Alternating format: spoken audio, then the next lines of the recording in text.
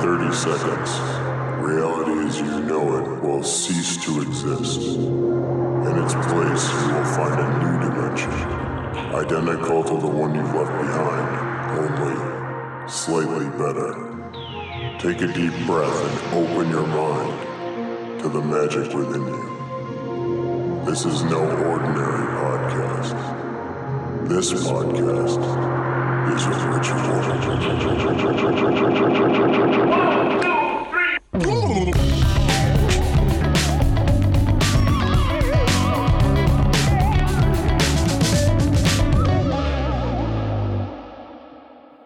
Games are a form of magic. Games take trinkets, tokens, and maps and assign them meaning. That pewter top hat represents me. The game's contract says when you land on a space occupied by a blue property, you pay me money. The paper money has value because we've agreed to pretend it has value.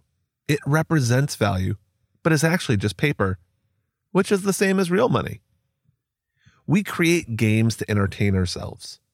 Children easily create imaginary games. When I was a kid, becoming a Ninja Turtle was as simple as walking up to another kid on the playground and saying, "I'm Donatello. Who are you?" I don't know what games kids imagine now. Do they pretend to be Minecraft characters? YouTube streamers? Do they play games where they pretend to watch imaginary people play non-existent games? I don't actually know. But we all play games with ourselves. Not just solitaire or Candy Crush, but motivational games. If I work for another hour, I can have a treat. If I do this every day, I create a streak. Some of us create systems to provide a little more satisfaction when we check a chore off a list. Others invent imaginary narratives, so they're actually a spy running top secret missions. It just looks like they're dropping off McDonald's for DoorDash. When we create games, when we can not only read the rules, but rewrite them to suit our needs, games can be very good. They provide a framework for our natural human need for play. They create bubble universes where best friends can be bitter enemies, bits of yellow plastic are more valuable than gold, and all of life's chaos is streamlined into a simple, well-articulated goal: win. But the larger game of capitalism has created a new kind of game. One where we're not players, or even people, but pieces. In his latest book, You've Been Played, games designer Adrian Hone examines the trend of gamification, which takes the familiar mechanics of games, points and missions, winners and losers, and applies them to everyday activities like work, school, hobbies, and even our health. From glossy gamified interfaces slapped over grueling gig economy work to well-meaning apps incessantly nagging you to study Spanish or get your daily steps in, every aspect of our lives is quickly becoming gamified. While the vendors pushing workplace gamification software claim their products make working fun, the reality is often more Black Mirror than backgammon. But Hone, having designed the popular gamified running app Zombies Run, knows that games don't need to be prisons. They can be liberating. Alternate reality games can help us collaborate with strangers to solve puzzles. Multiplayer games push us to think strategically. And most importantly, the best games are fun. Really and truly fun. So before we roll the dice on humanity's future with tokenized totalitarian surveillance systems masquerading as Mario Party, let's flip the board and take back our power as players. So, with Adrian's help, we can learn how to beat the game. Hello, Adrian. Hello. Welcome to Ritual Space. Glad to be here. Thank you. We're going to play a little game today called Record a Podcast. Sounds great. What's our magic word going to be? Stellar. Stella. Like stellar? Like stars? Or Yeah, like stars. Okay. Got it. Stellar. 1, 2, 3. Stellar. Stellar. All right. Why did that word come to mind? I've always liked space and astronomy and things like that when I was a kid. You really used to be in kind of space exploration and Mars and things like that. Yeah. It's interesting because I have your book right in front of me, and on the cover are little gold coins that have stars on them as well, which makes me think about the ways that stars are used for sort of ratings and tokens and as an element in games as well. Yeah. No, it's I've never really thought that much about like why stars are used in that way. I guess it probably goes back to medals and to be honest, I'm not really sure. Yeah, it's a cool symbol that, easy to draw. So let's talk about games, and I'm going to ask a very broad question at first, but how do you define a game? I'm not a game scholar. I guess I would define it myself as some kind of activity with rules and where a person or multiple people are trying to overcome some kind of obstacle to get to a state that is maybe artificially difficult to get to. And they have choices. They have interesting choices they can make in order to get to that state, to win, if we want to put it that way. So there's a framework that kind of structures the behavior, and then there's the sort of moves in the game, the things that, in chess, you have specific moves that pieces can make, and you can't just say that your queen is going to jump to the other side of the board. Right, and there was this concept of the magic circle with games where when you step inside the magic circle of a game, people would use the term as well for like theatre, you're meant to suspend the fact that you could just go and move your queen next anywhere on the board, and instead you all agree to adhere to these rules in order to have an interesting time. Right, wonderful. I like that idea of agreement, because I think that's something we'll come back to in a little bit. Now, how would you define gamification? Well, gamification is where you take ideas and concepts from video games, usually popular video games or board games or that sort of thing, and apply them to non-entertainment purposes.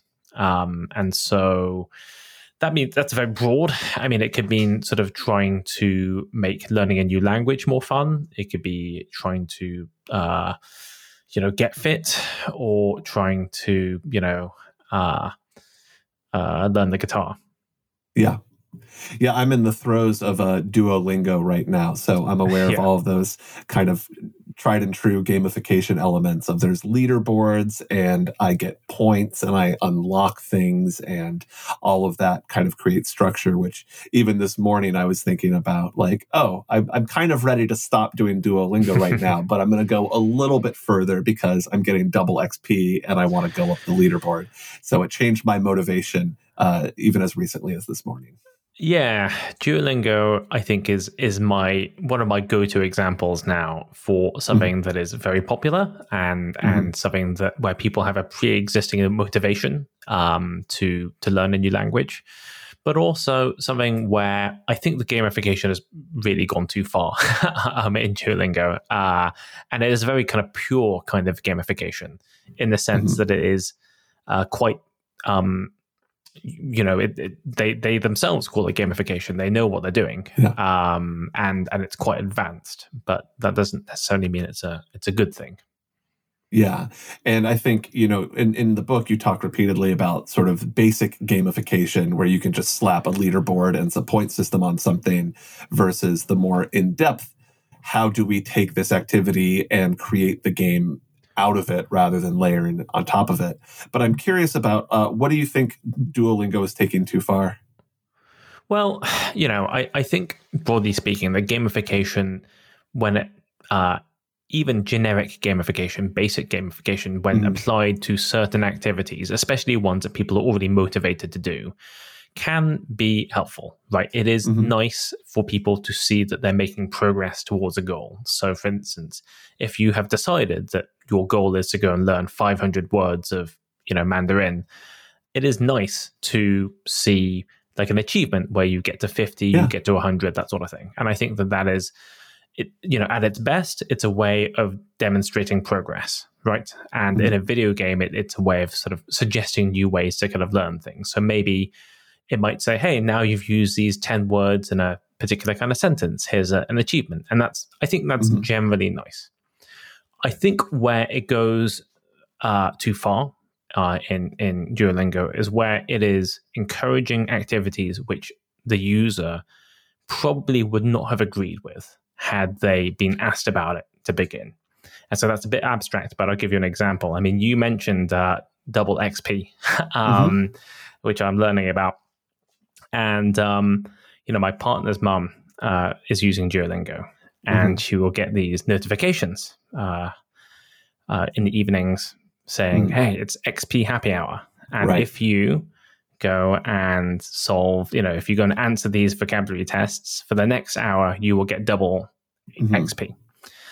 And, these happen like during dinner when she's having conversations with her family, when she's doing other things, and she'll be like, well, got to go and do this thing instead now.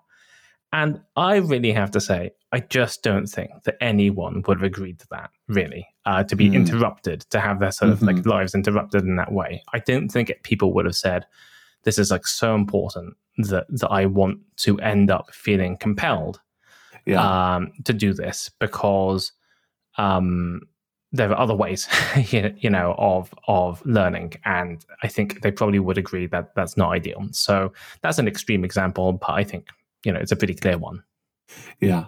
Well, I think there's a couple of elements that are really important there. One is the idea of compulsion, where the game is compelling you to do something more or at a certain time or something that you wouldn't normally do. And the other one is that understanding and agreement. If you ask me to just run from one side of a soccer field to another, I'll probably go at a different pace than if you ask me to race somebody else from one side of the soccer field to another. And now I feel compelled to beat the opponent, especially if there's a prize. And if I'm agreeing to play a game like soccer, that's part of the fun. There's a reason why more people like to play soccer than just ambiently run back and forth on a field with no purpose or direction. So is what you're talking about with Duolingo sort of almost the operating agreement or the contract that we get into when we sign up, and not all of this is made clear? Well, I think that one of the advantages of one of the powers of gamification of video games is that it can compel people into learning more than they really wanted to, and it can sort of like immerse people in an activity in a way that can be useful. I think the problem is when the actions it's compelling users to take are ultimately more in the interests of the business, usually, than in the user. I don't think it really benefits the user to have their dinner interrupted by XP happy hour, but I do know that it benefits the business for that to happen. Absolutely. I think that's one of the things that we're starting to peel back more and more in the world, where when Facebook and social media platforms first came out, we're like, this is a tool for us to use. And now we're starting to realize that some of these things have motivations which are not in our own interest. We're not posting because this is what we thought would be fun to post. We're posting because we think it'll get us more likes or retweets or the different point systems that appear as notifications. Yeah, and I think one of the things that is most irritating to me is how this is often placed on the user as it's their responsibility to abstain from these things, which have been designed specifically to try and compel you, right? And I think that one of the problems that we have in this whole, discussion of addiction and compulsion is that people, often will say, well, come on, do you really think Facebook is addictive? Can't you just go and like stop using it? And it's like, there's a nuance in the sense that it is possible for, interactive experiences to really make people feel compelled to keep using them, even if they aren't like a physical drug or something like that. And, we end up in this kind of binary situation where some people say, well, obviously, as soon as you start using Facebook, then you become addicted. And other people saying, well, you're just a weak person and you should stop using Facebook. And the truth is, it's different for different people, and it's somewhere in between, but it certainly does work in aggregate. I do think that. Well, and I think there's this asymmetricality where if you ask most people, hey, you're going to play a game, it's you as one player versus a team of 30,000 people. Who are you going to bet on? Everyone's going to I feel like that's an unfair advantage. But if we're thinking about Facebook as a game where they're deciding how to structure this, how to build the virtual casino so people stay longer, engage more, and then I, the user, am supposed to outsmart teams of people who have gotten master's degrees in design, in product management, in engineering, and are all working very hard at this problem. That seems unfair, in the same way that, the casino is not a neutral environment where you can play a game of chance and then leave. It has architecture and no clocks and all of these other elements that keep you at the table. Precisely. It is designed to extract money from you. And, it's kind of ridiculous to think otherwise. I think that, one of the issues with this discussion, though, is that it is possible for one person or even the same person to be completely uninterested in Facebook or Duolingo or whatever, and then 10 years later suddenly get into it, or just to never be interested. And I think, we're all different, and we're all in different circumstances. And, even if I look at something like Duolingo and think, well, this would never work on me, it certainly does work on other people. Yeah. I mean, even when I was growing up, I saw my brother and I had very different ways of playing video games, where I would want to beat the sort of main thing. And once I got done with that, I was like, okay, I've beat the game. Whereas he would play it for another 100+ hours to go unlock every little token, achievement, character, and kind of you have to beat the full game. So I'm curious, because I think with gamification and this topic, you do such a good job in the book of saying, you're not just anti this in general. There's good examples of it being thoughtful and helpful. There's a lot of examples of it being kind of dystopian and horrifying. Where did your interest in this topic come from? Well, I mean, I've always been interested in video games, and I've always been kind of amazed at how they can capture people's attention. When I was a kid, you're talking about, people playing games in different ways. I used to play Civilization a lot. And my big favorite game was Civilization 2, although I played all of them. And I got to the point several years ago where I realized I actually can't play this game anymore, because if I start playing it, I will not be able to stop playing it for the next 6 hours. And that's not great. I mean, it is a great game, but that's not good for me ultimately. Now, so that's kind of one part of it. The other part was, I became a game designer professionally when I was 21, 22. I had been studying experimental psychology and neuroscience at university. And while I was doing that, I kind of started playing this game called The Beast, which was an alternate reality game.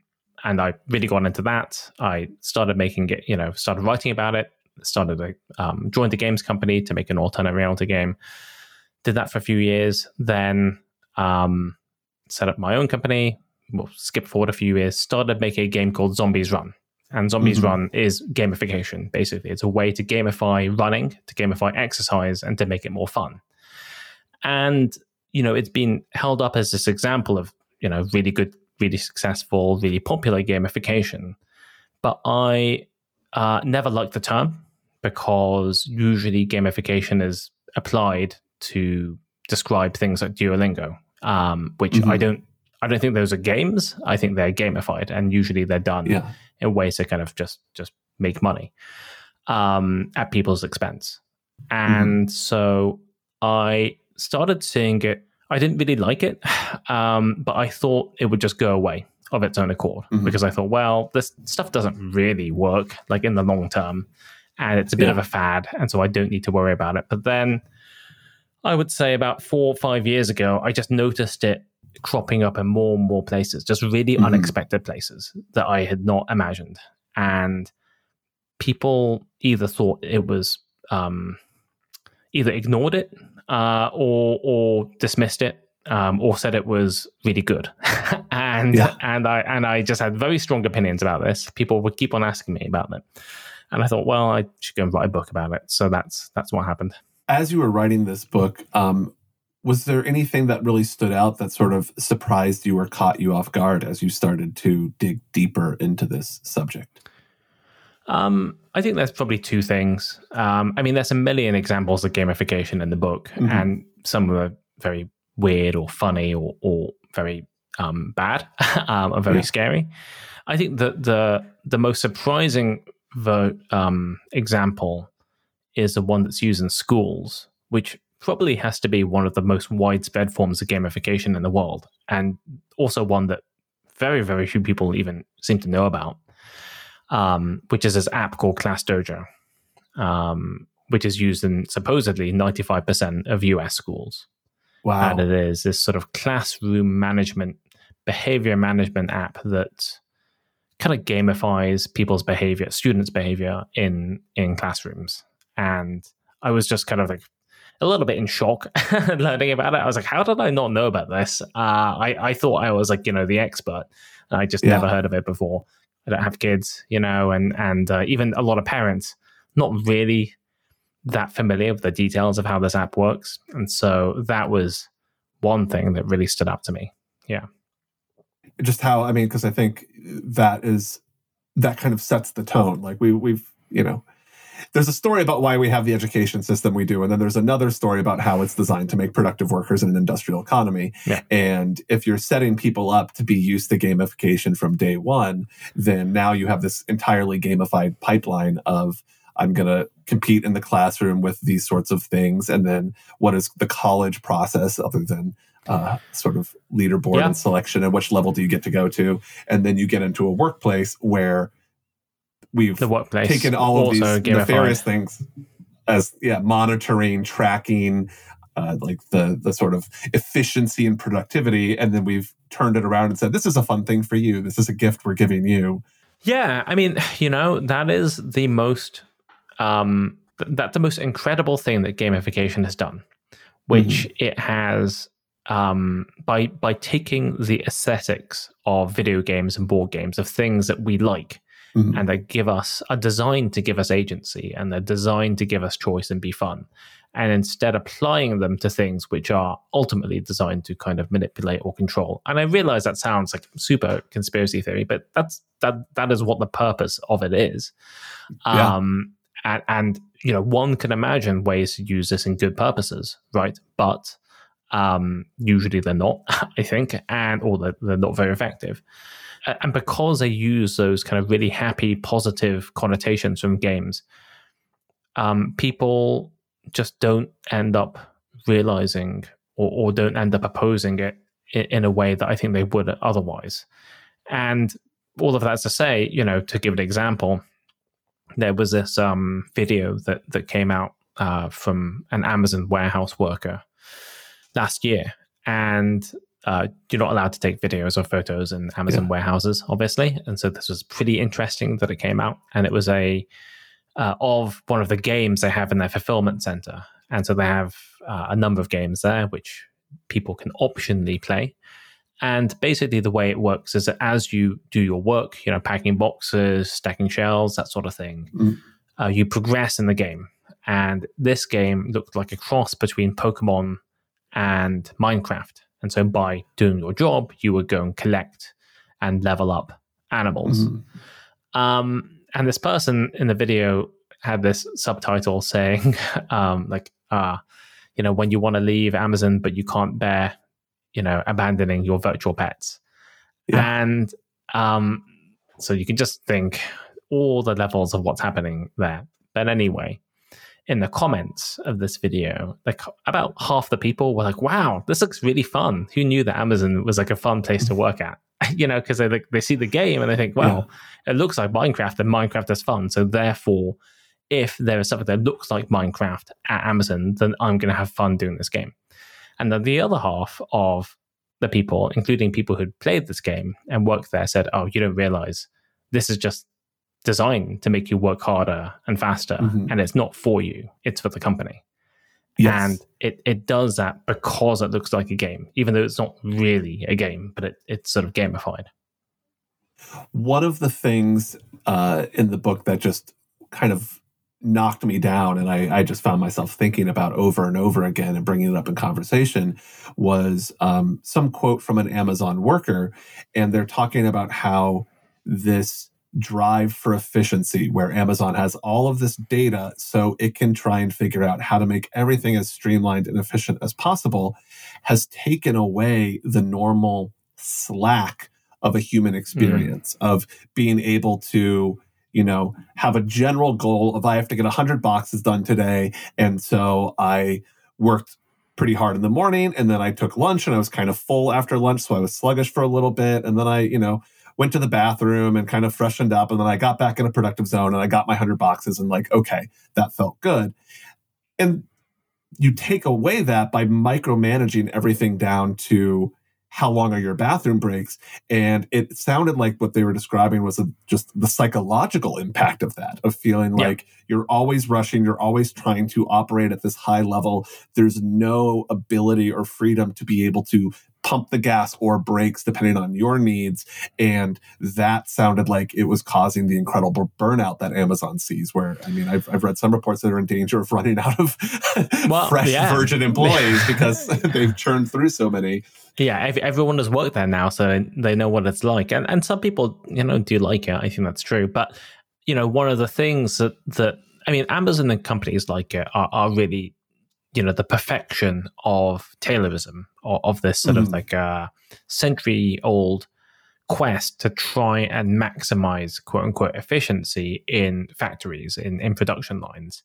And it started, 150 years, 130 years ago with people with stopwatches, trying to say, well, the fastest person can do this job in, 8 hours. So everyone else should also be able to do in 8 hours if you copy what the fastest person does by, copy their movements.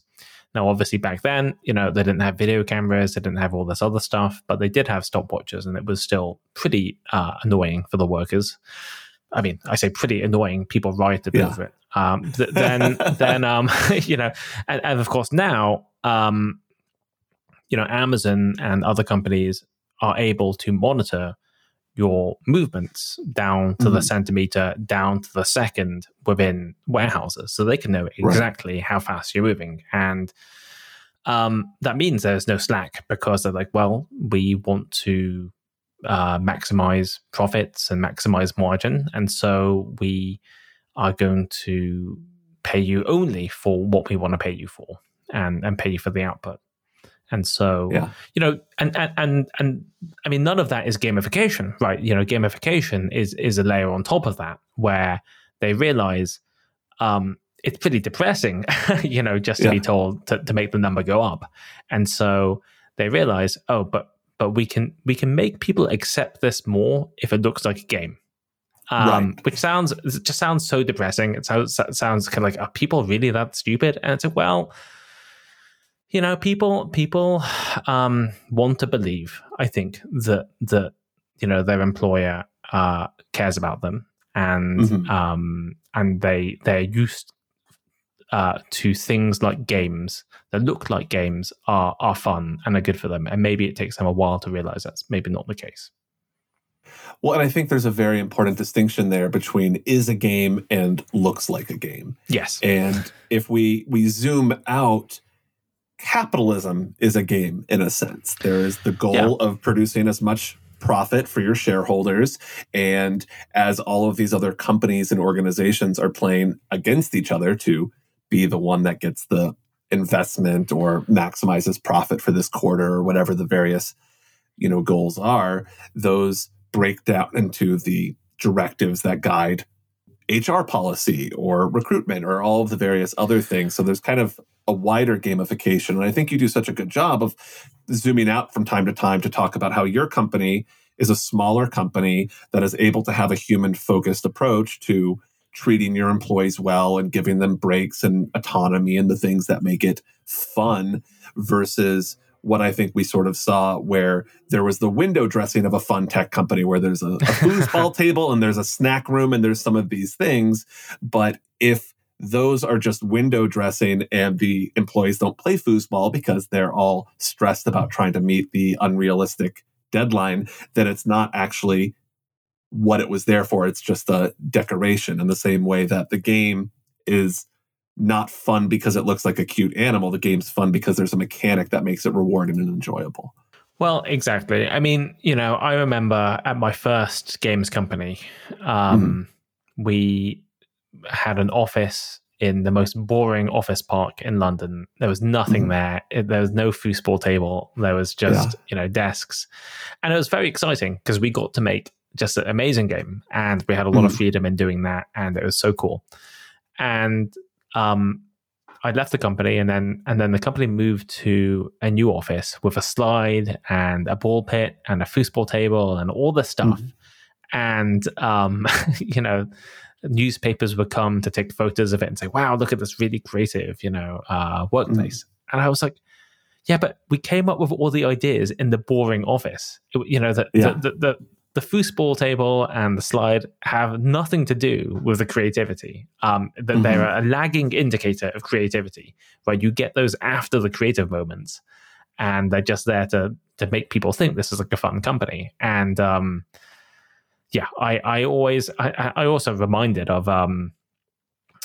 some photos from the writers' room for The Simpsons back when it was at its peak. And the writers' room for The Simpsons, it's just, I mean, I'm not sure it has any windows. I think it's just this like white cube with like a couple of sofas. It's really stuffy. And you're like, how is this a creative environment? It's not a creative environment. And yet they made one of the most creative TV shows, ever. And it's like, well, it's not that I'm saying that we should go and ban foosball tables. I'm just saying it has basically no correlation, with actual creativity. But people want to believe that is something that can be distilled and can be turned into a mechanism. Let's buy 2 foosball tables, creativity goes up by 5%, because they just cannot comprehend, or grasp, how it really does work, and it can't be controlled in a traditional way. In a weird way, that reminds me of an epiphany I had playing Mario as a kid, where I was like, oh, the coins kind of don't really matter. There's coins throughout, and I'll go out of my way to get more coins. But what is it? If you get a certain amount of coins, you get an extra life or something. And it's like, I'm playing on a Super Nintendo, I can save. I don't need those lives. I'm not worried about a high score. There's no reason. Why am I going out of my way? And if it's fun and it lets you explore the level, then that's an enjoyable part of the game. But if I was playing Mario competitively, then I would have a strategy that would ignore the coins. And I think this is something that happens is I've seen at companies where there's a lot of fun initiatives and stuff that they bring out, but they're tangential to the core mission of what the company wants people to do. So they have short shelf lives because then the company kind of goes, actually, you know what? This doesn't really matter and it's a distraction. Let's pull it back in. And so you see a lot of these sort of systems that don't fit the core goal kind of coming and going in a way that you start to see the pattern. I mean, it's just so much harder to create a company, to create any kind of organization that gives people, that delivers people satisfaction, and happiness and agency than it is to go and buy a foosball table, or to go and to go and do a pub quiz or whatever. And so, and I think that it's, I mean, I don't underestimate how difficult it is to make an organization like that. I mean, you mentioned, our company is trying to do that. I think we're not bad, but I don't think we're perfect. I mean, we still have to make money, and it's always difficult trying to strike that balance. But yeah, exactly. I mean, it's, I think that one of the things that distinguishes a good game from gamification is if you remove all the points and the coins, and the achievements from Mario, it's still a fun game, right? You don't, even if you said, oh, you don't actually get a new life for 100 coins, it just looks nice. People still play that game. Whereas with a lot of gamification, if you removed all the points and badges, people would be like, well, this just is boring because it's just still exactly the same work that I was doing before. Right. And so that is a difference. That's going back to Duolingo. That's one of the things that irks me the most, because I actually do enjoy that having a streak counter and some of the other elements keep me working on learning a language in a way that I might not if it wasn't there. But it has a system of gems, and the main thing that you can spend the gems on is getting time extensions for the time challenges.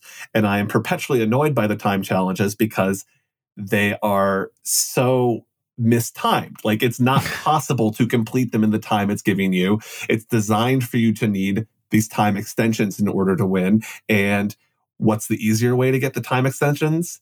To pay extra money. So it's just very clearly a cash grab, which I think is one of those moments where they sort of show their true face. Right, and what has this got to do with learning a language? I mean, you sort of get to this level of complexity where it's like, well, what are we trying to do here again? Learn French? I forgot, So yeah. And that is something that I'm so curious about because I lived in New York for quite a long time, and I started to notice all of these games that people were playing on their smartphones on the subway. And a lot of these games are kind of endless. It's not like a Zelda game where there's a story and you beat it, but it's something like Temple Runner or Candy Crush, where what is it about these games where people just get lost and just playing them endlessly because there's something that feels soothing or addictive? Are you? I mean, one of the things that, I think in some of these games, people call them time wasters, right? Which I don't think that is necessarily even used as a kind of pejorative term. Right, yeah. I've played time waster games, and these are almost like fidget toys. They're just like, well, I'm just gonna like try and like occupy part of my brain by bouncing this ball around or whatever, and I'm gonna listen to podcasts at the same time. And they're not even necessarily conventional games like Temple Run or whatever. But then you do have games which have this sort of like compulsion leap to them, where and the compulsion leap is basically, in a game where you have some activity, and if you do it well, or you just do a lot of it, then you unlock a new skill or you unlock a new level, and that allows you to do new things that you can then use to unlock new things, basically, to new abilities. And I think that can be done in interesting ways, but again, a lot of these games are designed to be endless because then they can just monetize you better, right? I think that a lot of game designers, if they didn't have to care about money, right, then they would probably just be like, well, I'm just going to design a new game and people can enjoy it for 5 hours or 10 hours, but I don't really want to work on it for like 5 years. So I'm just going to make the game and then I'll just go and do something else. And I want them to play my new game now. I don't really want them to play my old game for 10 years, right? And so, but of course, people, the motivation is to make more money. And so therefore the motivation is to try and get hook people for as long as possible. Yeah. And to get all the sort of microtransactions of, I want the special little thing that I can just pay $1.99 for right now and move forward.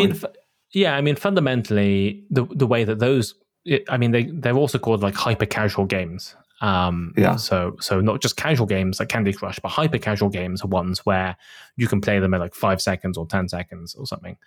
And the goal there is to usually just get people playing as long as possible, because you monetize by showing them adverts. Right.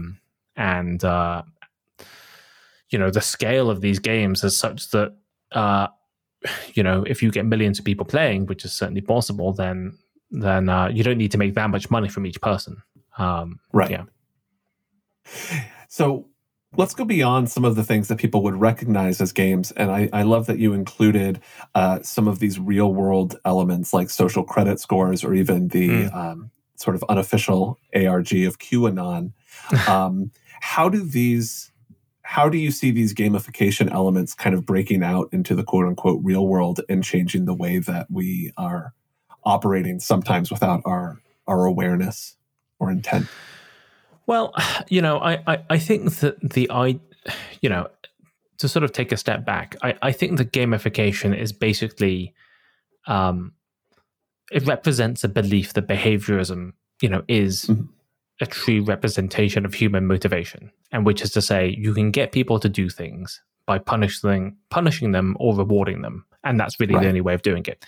And so, what is a good way to enact behaviorism? It's gamification. And so, in the case of China, this idea of a social credit score. In the case of the US, sort of like financial credit score or Class Dojo or whatever.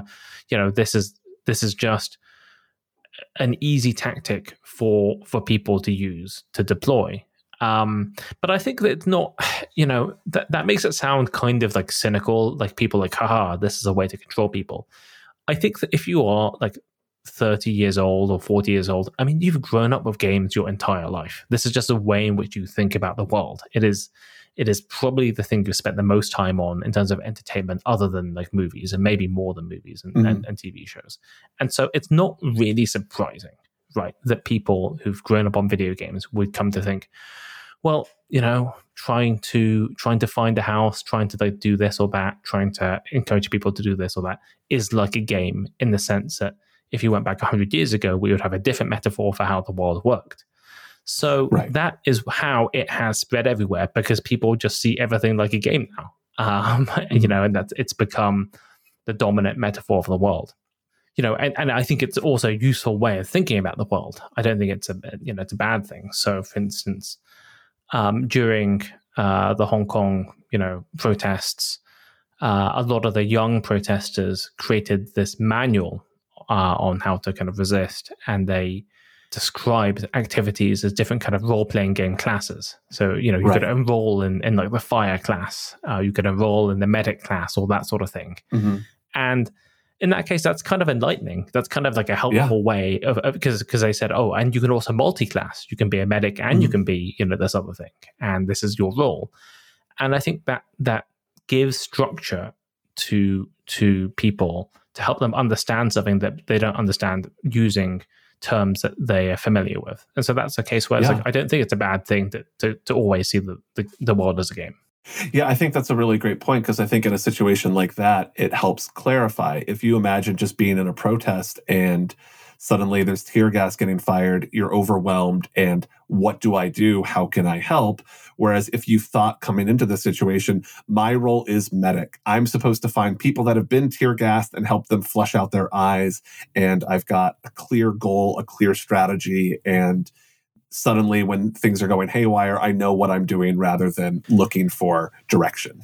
Yeah, and you'll be like, well, I know I played a game like this, and the medic is not equipped. They don't have the skills to like do this. Their job in order to win the game is to do the role that is fulfilled to them. And you could sort of go into whether that makes sense, but that certainly, I think it does help people. And then I think the somewhat darker flip side of this is for people who in life feel overwhelmed by a deluge of information and feel like they don't really have influence or power or status. QAnon has been something that has supplied that. I'm not just wasting time on the internet. I'm solving puzzles and I'm uncovering things that make me a good guy and other people bad guys. Can you talk a little bit more about how QAnon has a lot of similarities with an alternate reality game? Yeah, I mean, this all started because I noticed that people who are into QAnon, I mean, they still say this now, they'll say, oh, I've done my research. This is why I believe, 5G is bad or whatever, like, any kind of QAnon thing. And they say, I've done my research. Have you done your research? Because if you had, then you'd also agree. I'm like, what are you, what research? Did you go to did you write a paper? I don't understand. Yeah. And then I realized that for a lot of people, QAnon or not, research consists of typing something into Google and pressing enter, right? Mm-hmm. or searching TikTok. And I realized that it's more satisfying and it's more interesting and it's more exciting for someone to believe that they've discovered this kind of secret of this mystery of how the world works by actively searching for videos and for blog posts and for 4chan posts, rather than hearing about it on Fox News or on the radio. Like it's more interesting. And even though you would think that like surely it would be more effective to listen to a coherent, a more coherent story delivered by some sort of radio outlet, it's actually more satisfying for people to think that they've done something themselves, that they worked it out themselves, rather than someone giving it to them. And that reminded me of how alternate reality games are designed, which are games that take place of the real world and online. So an alternate reality game might involve getting a phone call or getting something in the mail, but also searching for websites and, emailing people and so on. And so they're often quite difficult games to get into. They're not just like a console game or a mobile game where it's really easy and you can understand how to get into it. Alternate reality games often have this kind of very obscure way in, but when you're in, it just feels very exciting and very satisfying, because often some of the puzzles are so difficult that they require a lot of people to solve together. And so you feel useful in a way. You feel useful and helpful to the community, even if you're just speculating about what a solution might be, in a way that I think is very different from, I'm not saying better, but just very different from playing another kind of game where you kind of feel it's all been handed to you. So I think QAnon gives you that kind of satisfaction too. Yeah, I think that our culture, the internet, has allowed for a lot more interaction. And so instead of just watching a TV show, there's now the secondary act of sharing theories and reactions and arguing on Twitter or Reddit and having some sort of participation. And it makes me think about, the journalism phrase gathering string, which is like, you don't have a story yet, but you're going and you're talking to people and you're kind of putting together the different pieces and seeing, is there a story here? And if I have an afternoon and I have no specific goal, I'm going to go to the same websites I always go to. I'm going to kind of just browse aimlessly. Whereas if I'm doing a podcast about a specific topic, suddenly I've got a million tabs open and I'm saving links and I'm copying things that are interesting. And I think that ultimately leads to a podcast episode. So there's some sort of resolution, but I can see how the conspiracy is that game without a resolution. You don't beat Zelda and feel like you're done, and then you say, maybe I should go outside and take a walk for a bit. You're in the Candy Crush version where there's always another dopamine hit of continuing to do a little bit more research, finding another YouTube video. Yeah, and I think there are ways to channel these, and there are different ways to channel these energies where, people talk about editing Wikipedia as a bit like, a game, or like, because you can imagine it's sort of endless. You can just be like, well, I'm just going to keep on improving this article. I'm going to find new articles to do. I'm going to organize a bit more. Except in this case, it's probably a much more socially, useful activity, than it is to like be into QAnon. Yeah. And I think there's the whole behind the scenes that normal Wikipedia users don't see, where it's the, record of edits and knowing it's kind of like having your initials at the, on the pinball game at the local bar. You're like, that's me. I'm number 3. Everyone's going to see that. We like to have that recognition, even if it's in a kind of weird abstract form. Well, let's switch gears and talk about some of the more positive elements of gamification, because I think the dystopian trends can be a little bit upsetting, but what are some of the other games or elements of gamification that you're personally excited about or see really coming together nicely or eloquently? Well, I think the nice forms of gamification are ones where they are helping you do something that you already wanted to do, but you're having difficulty fulfilling because maybe they're just hard things to do, or you don't really feel motivated. So obviously Zombies Run, the game that I make, is designed to help encourage people to run more, because running for beginners is pretty boring and it's a bit painful. But then there's also games like Rocksmith that helps you learn the guitar, and it gamifies that. And it's not very heavily gamified at all, but it just makes it a bit more interactive and a bit more satisfying than just playing the same song over like 50 times. You can see yourself improving. There are educational games like Kerbal Space Program, which I think is fascinating. It's kind of like you can build rockets, you can launch these creatures into space, but it's also really accurate physics simulation. I think one of the most interesting forms of gamification, which I don't even know was designed deliberately, was this mega game which I played called Watch the Skies, which was this sort of massively multiplayer board game. It took place over like 8 hours in a big hall, and it had about 150 people. And it was a bit of a kind of cross between like a Dungeons and Dragons and Risk. and there were all these different, sides to it. And me and my friend got assigned to be reporters. And our job was not to represent any kind of country or any faction, but just to go and write a newspaper, about what was going on in the game every 30 minutes. And I was kind of annoyed at first because I was like, how come I don't get to do the fun stuff? And then I realized, oh, wow, like, this is kind of a blast actually writing a news. I get to like write a newspaper like every 30 minutes, and I'm learning about how to do double sourcing, and I'm learning about how to kind of like put this out quickly and sort of like, figure out deadlines. And I remember thinking at the end, I was like, this would be a really great way to give journalism students like a taste of what it's like to actually report. You're compressing the experience of writing 8 issues of a newspaper down to 8 hours instead of 8 weeks or 8 months. And it's not perfect. You're not going to learn how to go write a 5,000 word essay in this kind of environment, but you are going to learn certain things. Absolutely. People trying to lie to you, that sort of thing. Yeah. Well, I think in that example, you're creating almost like a simulation of the thing. And by that, you're stripping out some of the complexity, the time scale. Instead of global politics with nations, you have 80 people in a gymnasium. Instead of decades, you're playing it in an afternoon. You've kind of straightened things out. But one of the things that was so striking to me in the book was you were talking about the control systems that are put in place to monitor truckers.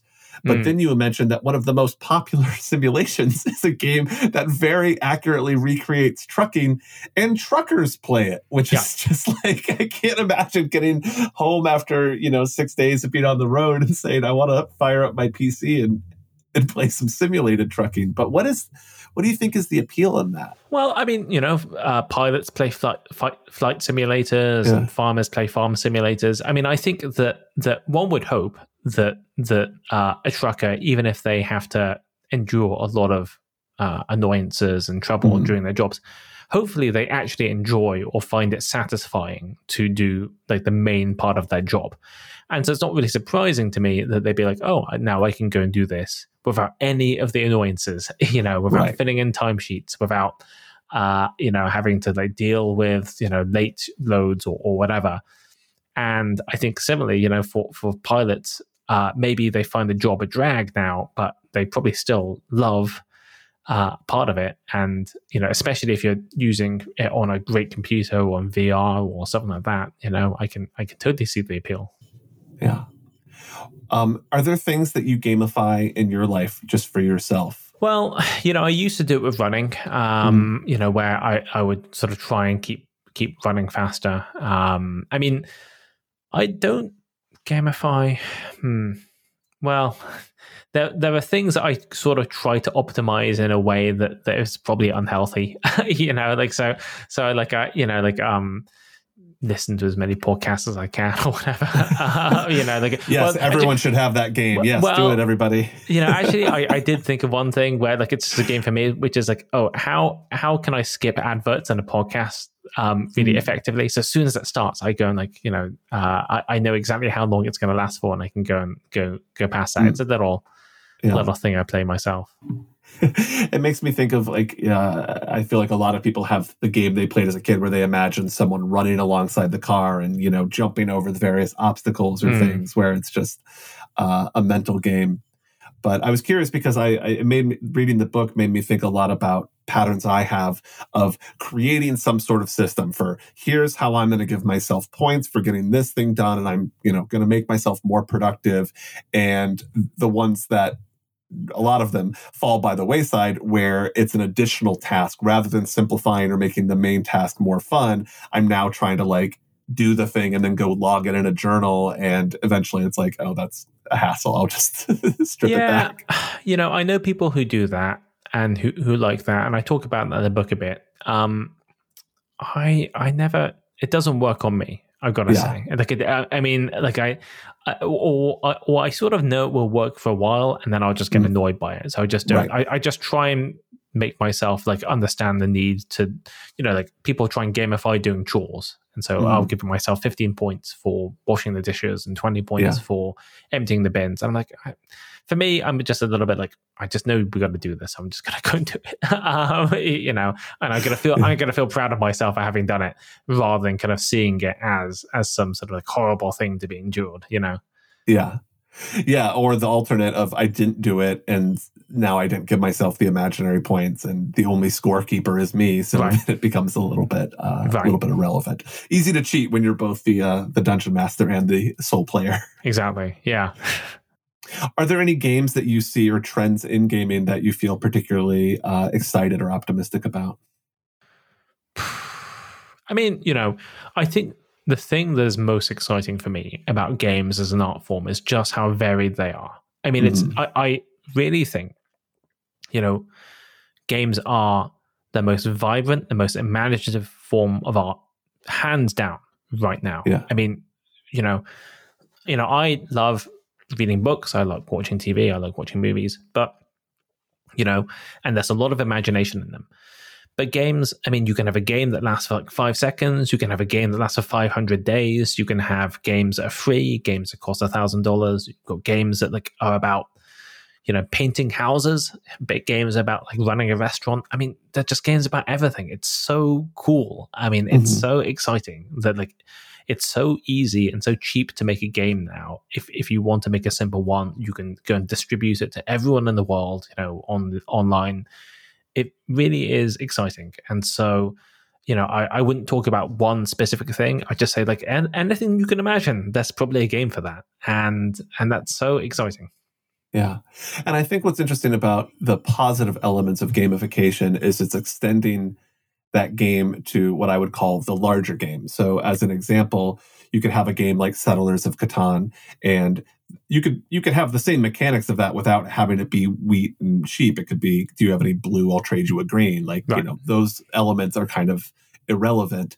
But then the game is having fun with your friends playing Settlers of Catan. The game is not just winning it unless you're playing in tournaments or there's a different game you're playing, but it's having people you like over to your house to have an evening where the game creates structure and drama and excitement.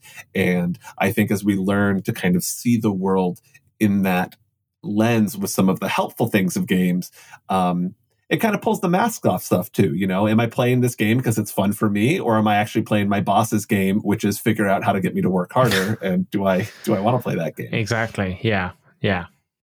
What is a little bit of this idea that you think listeners can bring into their own lives? What's something small that they could do to maybe gamify something, or just think about gamification in a different way? I think people should be aware of gamification in their lives. If you have an Apple Watch, if you have an iPhone, if you, use Duolingo, then you're being exposed to gamification, and you should enjoy the things that you like about it, and you should turn off the things or just choose not to care about the things that you don't like about it. I don't know. I'm not here to go and sell gamification, so I'm not going to do that. Like, I don't actually think that people should go out and gamify their lives, because I think most of the gamification out there is not very good. And so I would struggle to find good examples of everything, to be perfectly honest. I think if you find something that works for you, then that's brilliant. But you should just play good games. Play good board games and video games. What are some games you'd recommend? Well, I really enjoyed a mystery sort of detective game called Return of the Obra Dinn, which is on PC and Mac and Switch and consoles. It is just this really incredibly satisfying game of deduction where you feel like a genius when you figure it out, and it's just such a fun thing. There was a game called Citizen Sleeper, which I really enjoyed, which was a sort of really beautiful story, really, about trying to survive on a space station. I don't know. Those are two games I played recently. Wonderful. And I think your point is really valid, that the goal here and the goal that I had in this conversation was definitely not how do we gamify everything? But one of the things that I appreciated in your book is you talk about capitalism. You talk about the other hidden motivations and things. And I think that is one of the most valuable things. Mario being this great example of, if we find ourselves chasing coins, taking that moment to ask, is that something that we enjoy in this game, or is that something that we're doing because it was sort of programmed in and we haven't questioned it? Yeah, absolutely. Adrian, thank you so much. Thank you. For more of Adrian's work, visit mssv.net, where you can read his blogs on gaming and so much more, as well as check out his new book, You've Been Played, which I enjoyed so much. It was such a fun, delightful, easy read, and aside from the absolute horror of working in an Amazon factory that's trying to make you play imaginary games, I found it to be very inspiring and thought-provoking. So check that out. And if you want to help me with my game of being the world's #1 wizard, you can go to patreon.com/thispodcastisaritual, where your token offering card, I don't know, I'm losing the game metaphor here. But anyways, if you give me some cold, hard, imaginary cash, you get bonus content, DJ mixes, and all kinds of other stuff behind the scenes of This Podcast is a Ritual. So help make our magic, make the world a slightly better place. So once again, that is patreon.com/thispodcastisaritual. Because this world is a game. And if we're going to be players, we might as well play by our own rules.